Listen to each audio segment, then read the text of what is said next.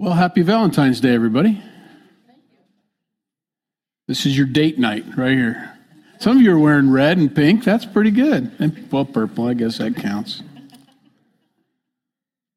Let's pray and we'll get started into James chapter 2. Lord, we thank you for this morning or this evening and the time we get to spend in your word and the worship we've had so far. And we pray for the kids being taught in their little area over there. We pray that their little hearts would soak up everything their teachers prepared for them. And we pray that you'd help us to do the same in here, God. We thank you for James. We thank you for putting it on his heart by the Holy Spirit to make sure that we're doers, that we're actually born again. And we appreciate that. And so Lord, help us to receive this chapter in the spirit in which it was intended, with love and care and concern. In Jesus' name, amen. James is a good brother.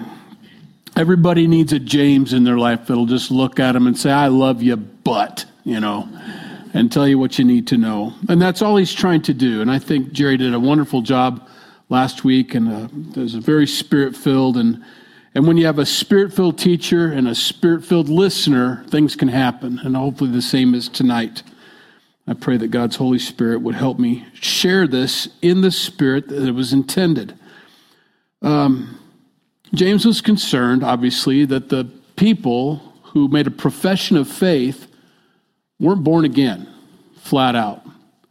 They weren't bearing fruits worthy of repentance. And so it's going to be hard to get away from that. That's the book. So there's no new points to bring up. He's going to be constantly saying in many different ways the same thing. Are you doing it? Is it translating into action in your life? Or are you just reading, absorbing, learning? And here's the thing I want to, if you tune out for the rest of the night, because I know you've all had a hard week or a hard day at least, and sometimes you get a little bit sleepy about 20 minutes or 30 minutes into the teaching. If you make it that far, I get it. This is a place of rest. Sprawl out. We've got some room tonight if you need to lay down. Here's the thing. What do demons believe? And what makes me different from them? James is going to hit on that tonight. What do demons believe about God, and what makes me different from them? Because they're not saved. They believe the Bible. They believe in Jesus Christ. They know that he died on the cross for sins. They know all of those things. They believe he rose from the dead. They know that stuff. Okay? So what makes me different from them? Because there needs to be a difference, obviously, because they ain't going to heaven. And I want to make sure that I am. Because in the Midwest and everywhere, I don't mean to pick on us, that is a problem. We've been churched. We know the Bible. We were taught the Bible. We've been instructed that we're Christians. We've been told that by our parents. No, this is a Christian family. And I've heard this said a couple times since I've been here. I mean, I grew up here too, but since I've come back born again, because I was church too, but not saved, I've heard this phrase, and let's let this sink in tonight. You're a born-again Christian. They title me that, or they title us that if you're one. There's no other type. There is no other type of Christian than a born-again Christian. If you are not a born-again believer, you're churched. You're equal to the demons at that point. To be a born-again believer is to be a Christian, and there are no other types of Christians. Okay?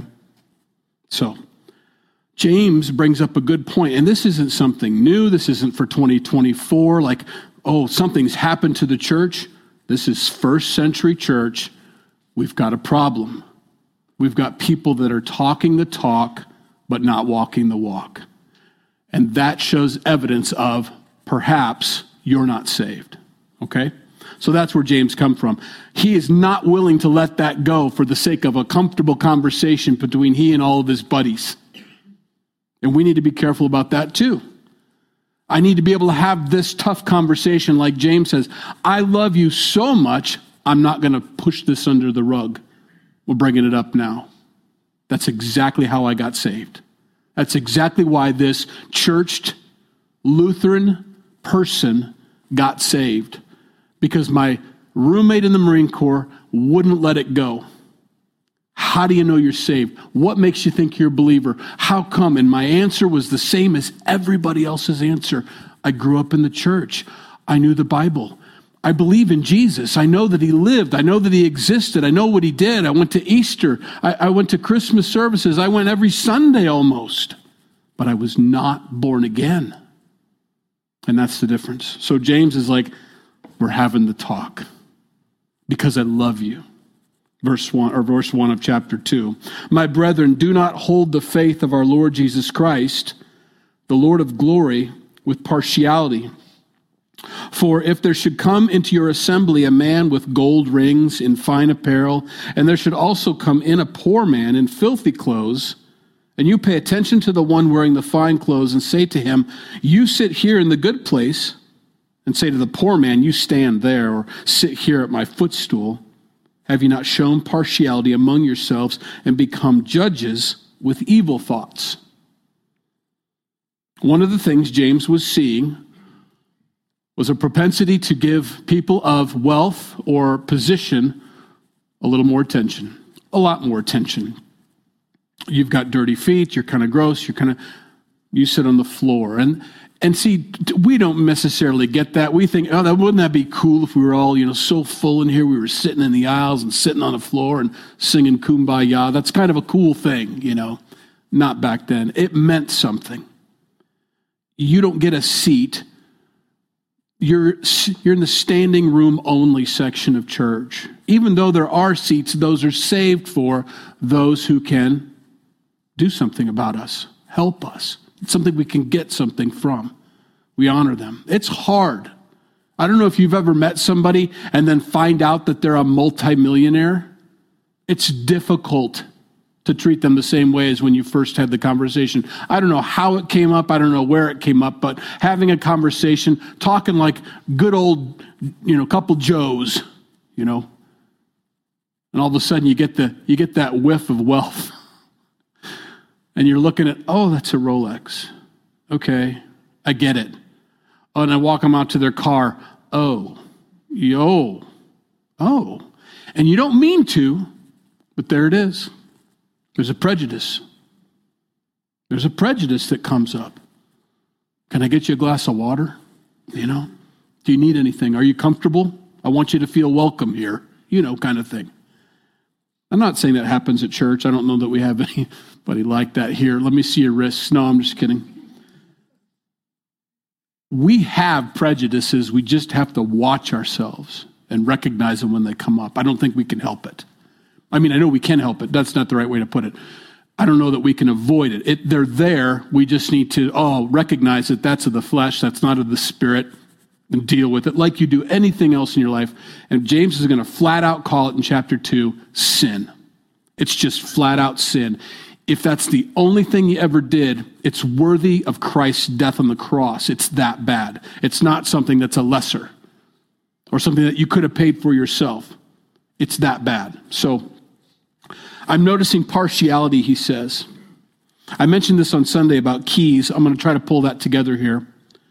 Keys being, there are mentions of keys in Scripture and how God has given us keys. So I'm going to string together a set of passages that I think go together. Whether they do or not, I don't know. They're all good, though. Take them individually or take them together. I don't think you can go wrong. Matthew 16, verses 18 through 19. Peter has just professed that Jesus is the Christ, the Son of the living God. And this is what Christ says to him. And I also say to you that you are Peter. And on this rock I will build my church, and the gates of Hades shall not prevail against it. And I will give you the keys of the kingdom of heaven, and whatever you bind on earth will be bound in heaven, and whatever you loose on earth will be loosed in heaven. I don't think that was for Peter only, like some believe. I believe that's for the church. The gates of hell will not prevail against the church. And every one of us individually, have been given a set of keys. And we can loose or we can bind. It's not meant to be a power trip. I'm going to bring in some other scriptures I think help clarify this. In John chapter 20, verses 22 through 24. And when he had said this, he breathed on them and said to them, receive the Holy Spirit. If you forgive the sins of any, they are forgiven them. If you retain the sins of any, they are retained. See, I don't have an actual set of keys, but I've now been given by the Holy Spirit the ability to forgive people that have wronged me, or not forgive people. That's a key, isn't it? That's something I can relieve somebody of, the burden that they carry of wronging me, the guilt they feel. I can relieve them of that if I choose to by giving them the forgiveness. That's a question I get a lot. I have a hard time forgiving this person. I get that. There are some people that have done some things to you in your past, and I don't even need to know about them. I know how traumatizing they were to you. And yet in John 20, he says, I've given you the ability, the capability of forgiving them. You can if you want to. And I'm not faulting you for not. Don't get, in the spirit that this is intended, please understand, I'm not saying if you haven't forgiven them, they're bound and it's your fault. No. They bound themselves. They did it. They own it. Jesus is simply saying, like I forgave you of everything you've ever done, I'm giving you the ability to forgive them and set them free and to relieve them of that burden. There's more. Matthew 18, verses 21 through 22. Then Peter came to him, Jesus, and said, Lord, how often shall my brother sin against me and I forgive them? If I have this ability to do this, when is enough? Up to 7 times? Jesus said to him, I do not say to you up to 7 times, but up to 70 times 7. We've been given unlimited ability to forgive people of their sins. It's in your power to relieve them of that burden in your life or in their lives. I don't have to say, I feel like I'm a walking mat. I feel like I'm being run over, Maybe you are. But I know a Savior that's been run over for thousands of years. You talk about someone that's been run over. That isn't the issue. It isn't about your rights, and it isn't about that. It's about the power that God is. You're forgiven. You're going to heaven. You're a born-again believer. That's a done deal. I have the power to forgive people. And don't misunderstand me also. I don't want to keep qualifying this, but I know someone will watch this and say, he thinks that he's God. I'm not saying I'm giving entrance to heaven. I'm not giving absolution.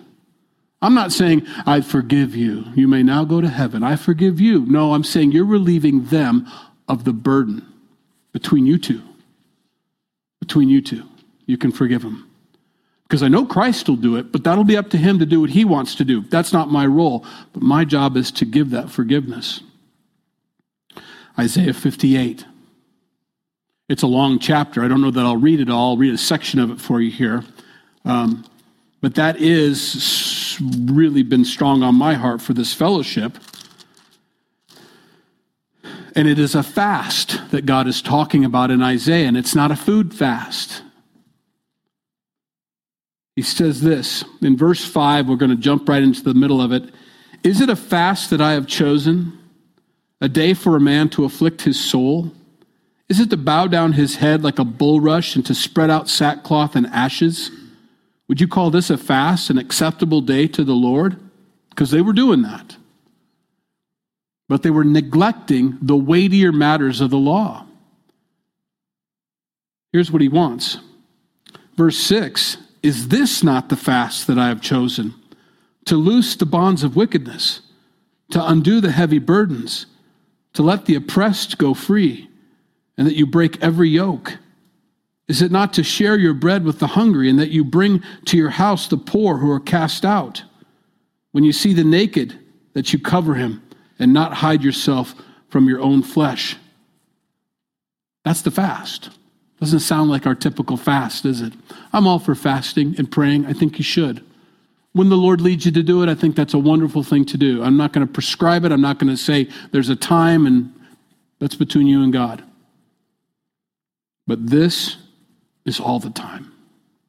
This fast that he read, verse 6, 7, both those verses in Isaiah 58, that's the fast.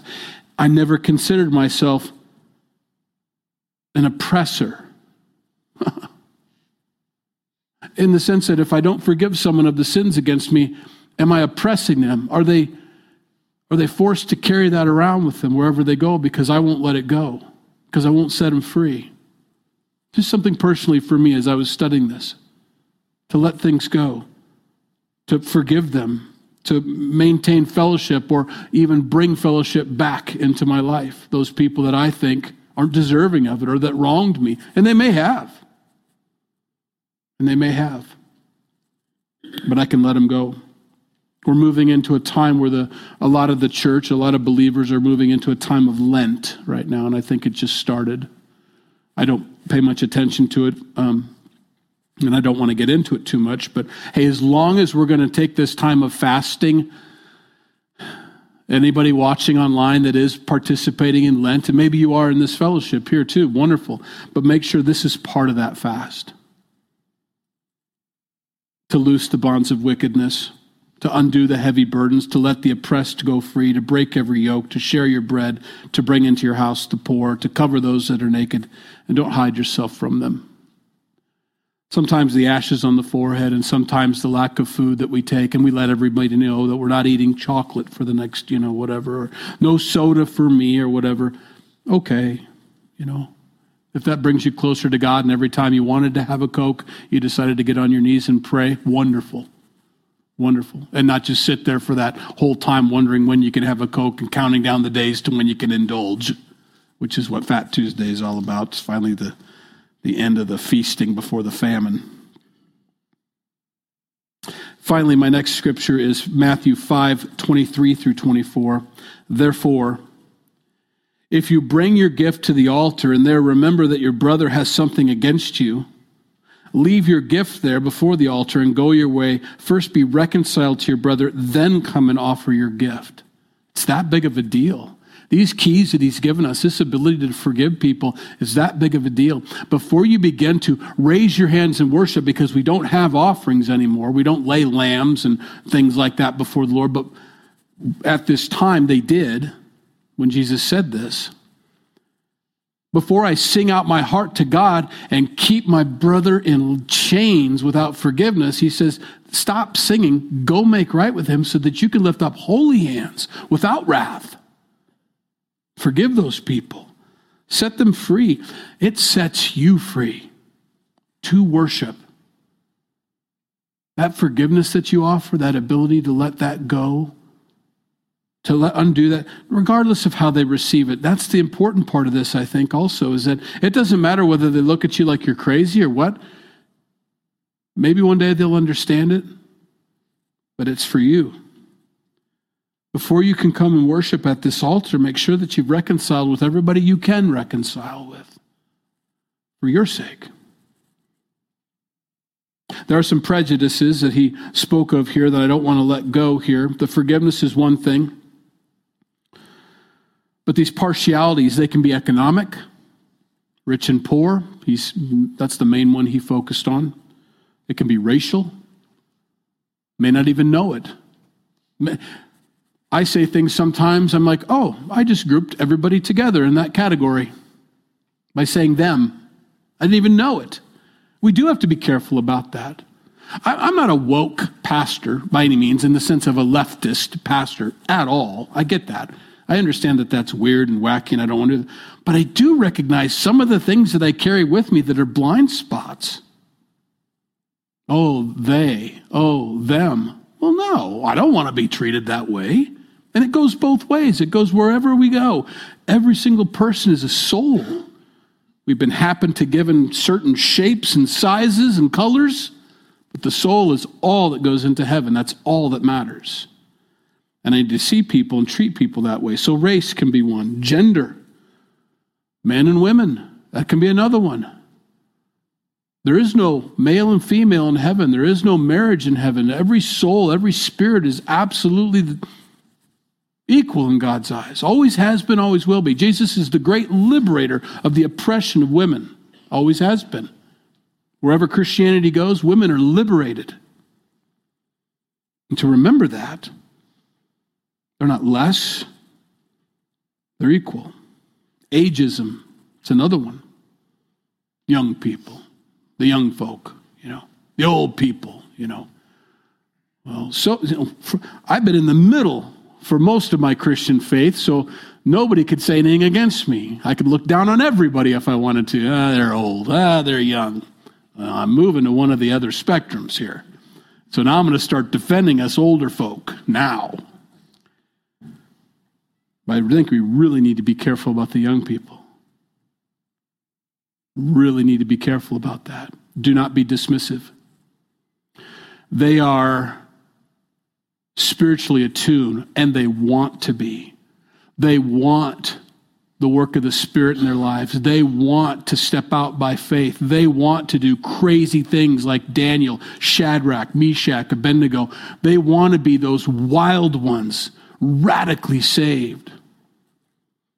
And us old folks that maybe aren't as radical as we used to be, calm down, youngin', Go do it because my knees won't let me, Be careful. Yet we have a lot of wisdom to bring, I think, for those folks. And hopefully you young people can receive some wisdom from us.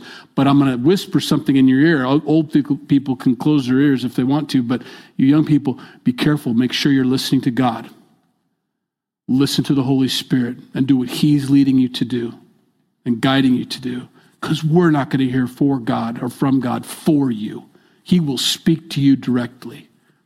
Now, it's up to you, though, to understand God's word and to make sure that it's biblical and that it is from God. Learn to hear your shepherd's voice, but by all means, listen to him. Listen to him. Education. We can worship education, or we can categorize people based off of their... Well, we identify education for the most part with words, with the way people speak, I think. It's really hard to really believe anybody from Alabama or Louisiana or the Appalachians in general. I'm just kidding. You're like, hey, there's something about dropped vowels or dropped consonants or dropped a lot of things. It's difficult, That doesn't mean anything in God's economy. That was one of the things I think that probably set Jesus apart more than anyway. He was a Galilean, and everybody knew nothing good comes from Galileans. In fact, the way Peter spoke and the way the disciples spoke was an identifier. You're a Galilean. I've seen you. I can hear the drawl in my ear. Imagine Jesus. We get this idea of Jesus at the Sermon on the Mount like he's orating from Cambridge or something, or Yale or Harvard.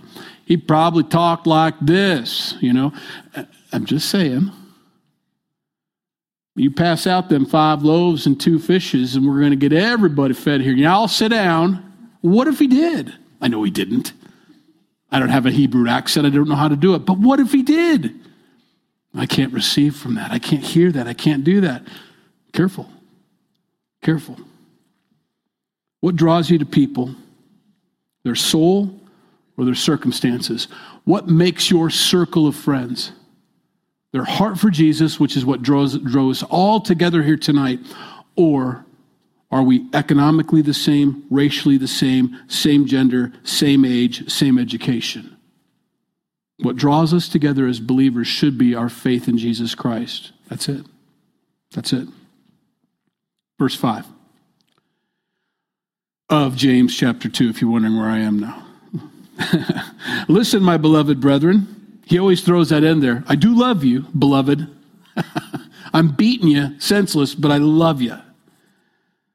Listen, my beloved brethren. Has God not chosen the poor of this world to be rich in faith and heirs of the kingdom which he promised to those who love him? But you have dishonored the poor man. Do not the rich oppress you and drag you into the courts? Do they not blaspheme that noble name by which you are called? In other words, not everybody. Now he that was a little prejudicial the way he wrote that, isn't it? Don't the rich? Well, not all the rich. You could see Barnabas, and all the, or Gaius. He's like, hey, I give to the guy. That's not me. And we know not you. Matthew chapter 25, verses 31 through 46. When the Son of Man comes in his glory and all his holy angels with him, then he will sit on the throne of his glory. All the nations will be gathered before him, and he will separate them one from another as a shepherd divides his sheep from the goats. He will set the sheep on the right hand and the goats on the left. And the king will say to those on his right hand, "Come, you blessed of my Father, inherit the kingdom prepared for you from the foundation of the world. For I was hungry, and you gave me food. I was thirsty, and you gave me drink. I was a stranger, and you took me in. I was naked, and you clothed me. I was sick, you visited me. I was in prison, and you came to me." The rich helping the poor, the destitute. That's what that is. So rich people can go to heaven too, provided they recognize Christ when they see him in mankind. And they did.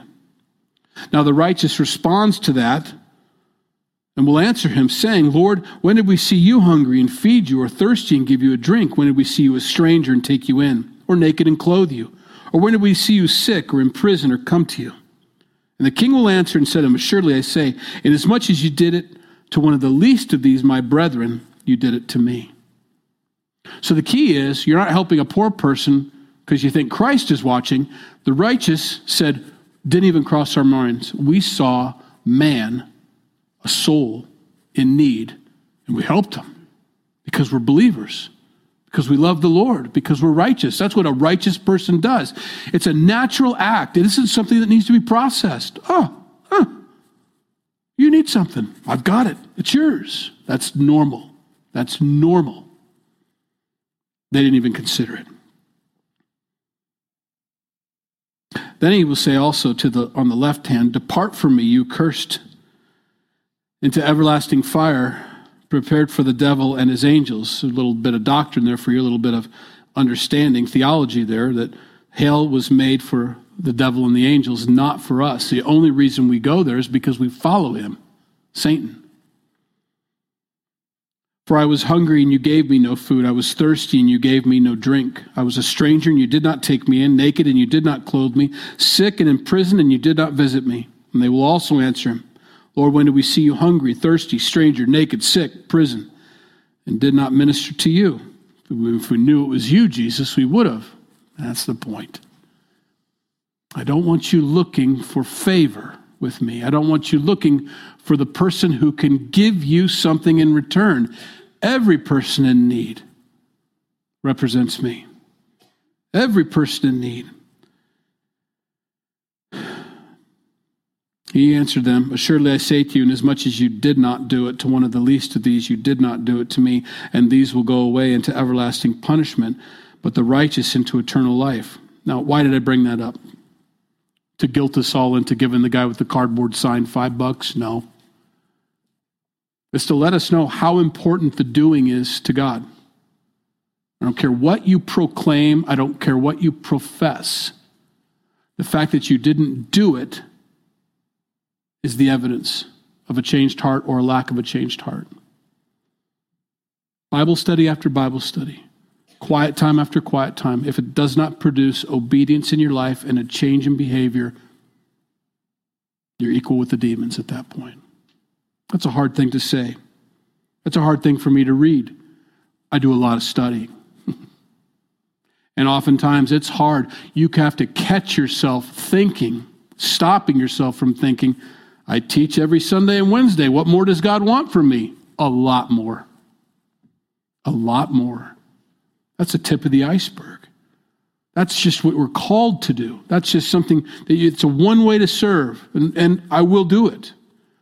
But I meet people day in and day out all over this world in different circumstances and different spheres of influence, and they deserve Christ wherever I go. I need to remember that. This isn't it. This is part of it, but that's not it. Verse 8. If you really fulfill the royal law according to the scripture, you shall love your neighbor as yourself. You do well. But if you show partiality, you commit sin and are convicted by the law as transgressors.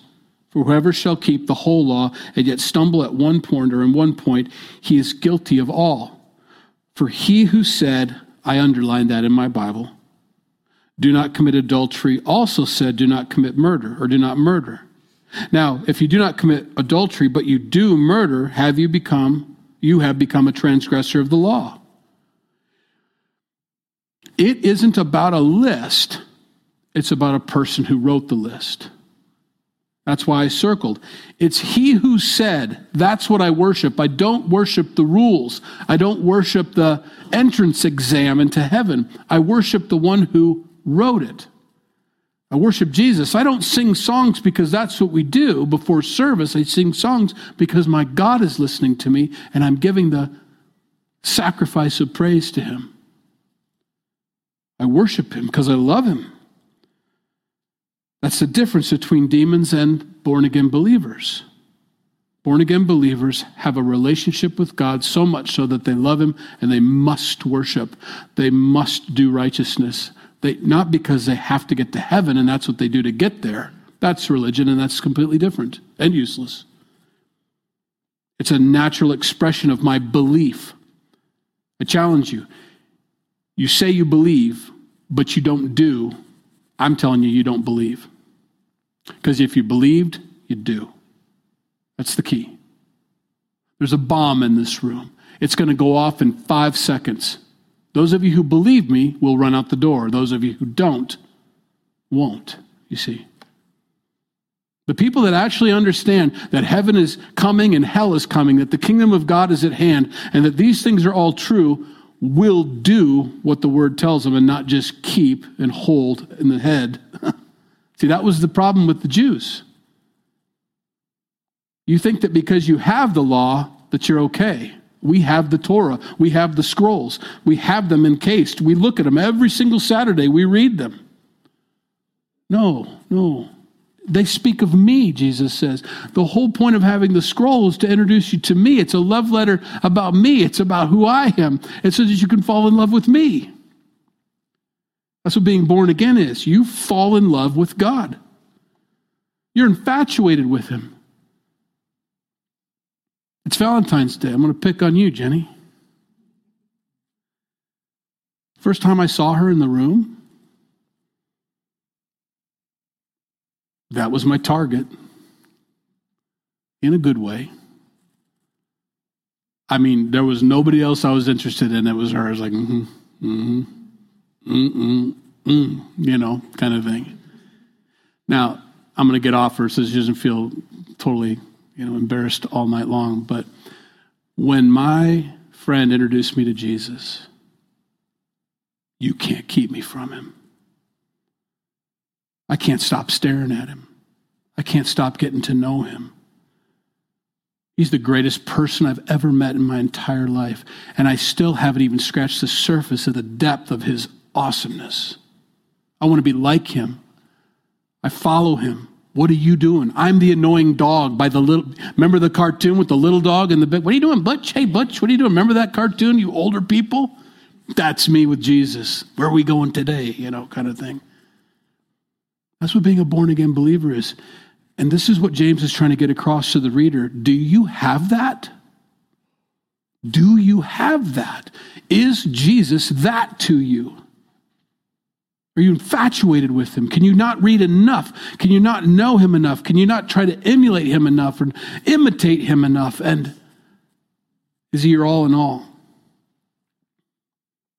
Christianity is the love of our God. Obedience is the expression of that love. I'm a Christian that declares my love for Christ. My actions, my obedience in my life is the expression that what I tell everybody is true. You see? In 1 John chapter 3, verse 10, in this, the children of God and the children of the devil are manifest. Here's how you know the difference. I mean, what a great verse, right? How do you know the difference between the children of God and the children of the devil? Whoever does not practice righteousness is not of God, nor is he who does not love his brother. You're the devil. That's an incredibly hard thing to say, to receive, to put on your own life and examine yourself with that passage. The difference between the children of God and the children of the devil are those that practice righteousness and love their brother. That's how you know. They will know you are Christians, not by your proclamation, but by your love. And that is expressed, and that is shown, and that is done. It's a thing. 1 John chapter 4, verses 7 through 8. Beloved, let us love one another. For love is of God, and everyone who loves is born of God and knows God. He who does not love does not know God, for God is love. You cannot escape it. If God lives in you, if you're a born-again believer, filled with the Holy Spirit, you will love. You do. If you don't have that love, then you're not his. And finally, 1 John 5:2. By this we know that we love the children of God, when we love God and keep his commandments. Commandments are for me, true, but the commandments are for everybody else in my life. And if I love them, I'll keep the commandments. They live in peace when I keep the commandments. There is a blessing associated with me keeping the commandments, and my loved ones, the ones I love, reap that benefit, that fruit of me walking in the commandments. Verse 12. So speak and so do as those who will be judged by the law of liberty. For judgment is without mercy to the one who has shown no mercy. Mercy triumphs over judgment. Romans 14 tells us of this law of liberty, beginning in verse 1. Receive one who is weak in the faith, but not to dispute over doubtful things. For one believes he may eat all things, but he who is weak eats only vegetables. Let not him who eats despise him who does not eat, and let not him who does not eat judge him who eats, for God has received him. Who are you to judge another's servant? To his own master he stands or falls. Indeed, he will be made to stand, for God is able to make him stand. There's a law of liberty, not a law like the Jewish people had, not like the law that was given on top of the mountain to Moses and to the nation of Israel, a law of liberty. And we're going to be judged according to that. Verse 14. What does it profit, my brethren, if someone says he has faith but does not have works? Can faith save him? If a brother or sister is naked and destitute of daily food, and one of you says to them, depart in peace, be warm and filled, but you do not feed them the thing which are needed for the body, what does it profit? Thus also faith by itself, if it does not have works, is dead. James is concerned that he's looking at a group of people half dead and half alive, half think, proclaimed, professed, but are dead in the faith. And so he's going to give a couple examples here in a minute with Abraham and with Rahab of what it looks like to, if you're truly a believer, the natural fruit of a believer, the natural is obedience and a doing of the word, a doing of what he showed you to do. He's looking for profit. I think that's important for us. I have nothing to offer the king. We do. We absolutely do. I'm a born-again believer. I should profit my Lord wherever I go. He should know that wherever I go, they're going to get what Jesus would have given. Wherever I go, it should profit him. There should be profit. I shouldn't be able to look at someone and say, well, be warm and filled. It isn't the thought that counts. The thought that counts doesn't count. You know, I was going to buy you a card for Valentine's Day. Thanks. Well, at least you know my heart was in the right spot. Yeah. Was it though? You know? Well, I don't believe in Valentine's Day. That's fine. You don't have to believe in Valentine's Day. You don't have to even celebrate it. But you do have to be a believer in Jesus, and you do have to do. You have to do. In Matthew 21, verses 43 through 44, therefore I say to you, the kingdom of God will be taken from you and given to a nation bearing the fruits of it. There is supposed to be fruits of the kingdom of God, evidence that the kingdom of God, this fellowship shouldn't exist if there's no fruit coming from it. What a waste of time to be a dead church where nothing happens outside of these walls, that the people that are born-again believers only profess and then don't do, actually bless the community that they're a part of, actually change the lives of other people, impacting like Christ did wherever he went. We're called to that. And whoever falls on this stone will be broken, but whomever it falls, it will grind him to powder. It's an interesting verse. I look for broken people. A born-again believer is a broken person. They've been broken by the love of Christ. They're broken. I'm worried about a prideful person. I wonder if they've experienced the love of Christ. I wonder if the rock has fallen on them and broken them, or they've fallen upon the rock and been broken by him. I wasn't broken until I was broken. I had gone to church. I had grown up. I was 19 years old of churched hedonism, living for the devil, child of Satan, didn't know it, would never say it, would always call myself a Christian, had it on my dog tags, But it wasn't until I fell upon the rock of Jesus Christ that night, June 1989. I don't know the day, and that's okay, because in the military, all the days blend together anyway. But I know the moment. I can relive it in my mind that night. I was broken. Have you been broken? If you haven't been broken, I'm going to say it. I don't know that you're saved. I don't know that you're going to heaven. I don't know that you haven't been just churched or indoctrinated or taught. You need to be broken, and you need to know what that feels like. And if you haven't had that, I don't want you to do it here. I want you to do it here, but it isn't about doing it publicly in front of us. It's about having that moment with God, and you need to have that moment tonight with him. You need to ask him to be your Lord and Savior. You need to ask him to be born again. You need to ask him. It needs to be a personal thing between you and him, your soul, your spirit to him, between you two. And be born again tonight, and no longer walk in the fake, no longer deceiving yourself in the fact that you think because there's some sort of program that you've been a part of and you've grown up in an industry of Christianity. Break it tonight, if you haven't. Because the warning here in Matthew from Jesus is, if you don't fall upon the rock and are broken by the love of Christ, you will be judged and the rock will fall upon you. And not for salvation, but for judgment.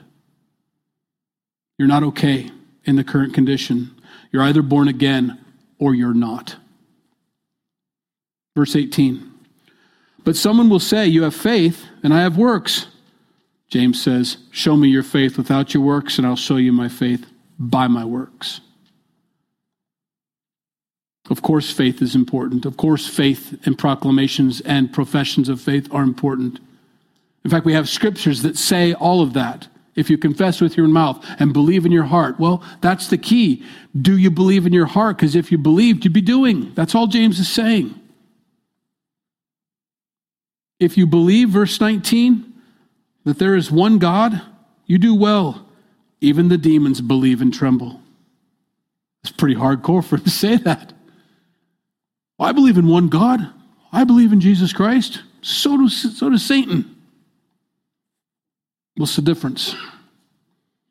Again, obedience is the natural evidence of belief.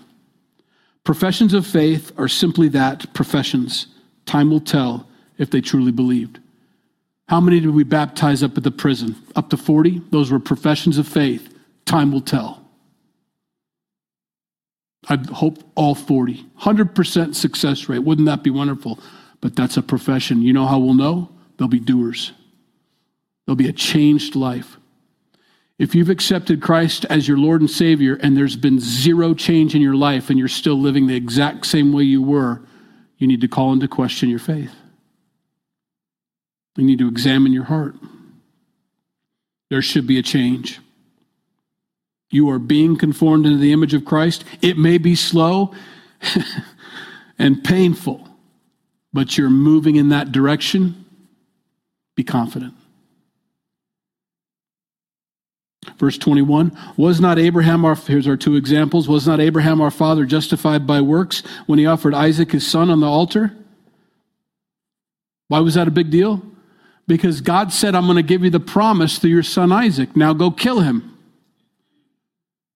Okay. I believe you, so much so that I'm going to do the second step knowing that you'll fulfill that first step somehow, some way. I can do this.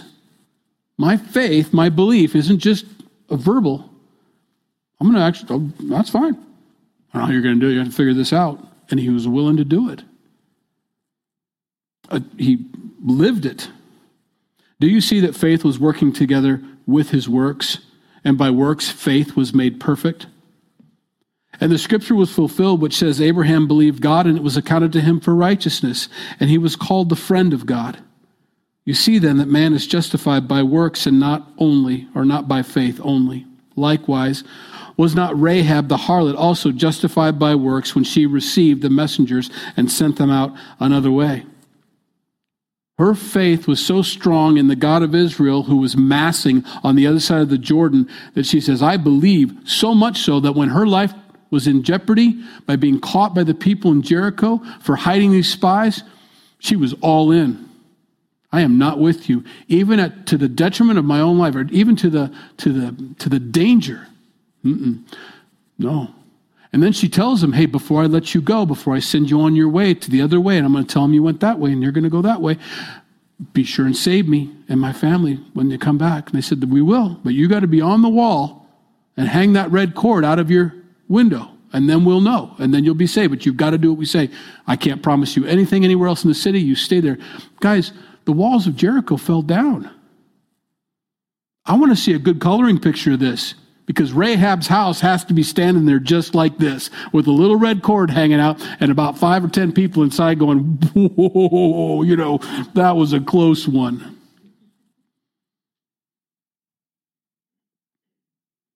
That's faith. That's faith, that's works. Verse 26, our last verse. For as the body without the spirit is dead, so faith without works is dead also. In Matthew 22, 36 through 40, Teacher, what is the great commandment in the law? Jesus said to him. Now they're trying to catch Jesus and trying to get him put in prison. This is a lawyer asking Jesus, trying to get him to say something publicly so they can have a court case. If he says the wrong law, half the people will leave him and be mad at him. He picks 2 laws that are not in the 10 Commandments. I don't know that anybody recognizes that or not. What are the 2 greatest laws? Jesus, being a pretty good lawyer himself, as he's our advocate, said to him, you shall love the Lord your God with all your heart, with all your soul, and with all your mind. That is the first and great commandment. And the second is like it. You shall love your neighbor as yourself. On these 2 commandments hang all the law and the prophets. He just summed up the Old Testament with 2 commandments. You need to love God with all your heart, mind, soul, and strength, and love your neighbor as yourself. Why do I bring that up? Because that's the evidence. I love God, I profess. I'm a Christian, I profess. That will show up in the second commandment, your love for your fellow man. Otherwise, the first is probably not being met, because the only way you can love God is by loving man. If you don't love man, then you don't love God, because God loves men. All mankind. And that's where I'll close tonight. Read Matthew 5. It's the Beatitudes. I'll just leave that there. Lord, we thank you for tonight. We thank you for your word. We thank you for James, such a good brother. Oh, I'm so glad I had a James in my life, God. Thank you for Brian Spafford and bringing him into my life. You knew just the right time, just the right place. It was a God-ordained thing. I know your hand was upon it, and I thank you for that brother. I pray that you bless him wherever he is and his family. Lord, help us to be bold enough, loving enough to be like a Brian or like a James in other people's lives. Help us, Lord. Lord, we love you. We thank you for your word tonight. We pray that it would just rest in our hearts, would bear fruit, have deep roots, change us from the inside out, and then, Lord, help us be doers. In Jesus' name we pray. Amen. If you need prayer before you go, please come up. Glad to pray with you.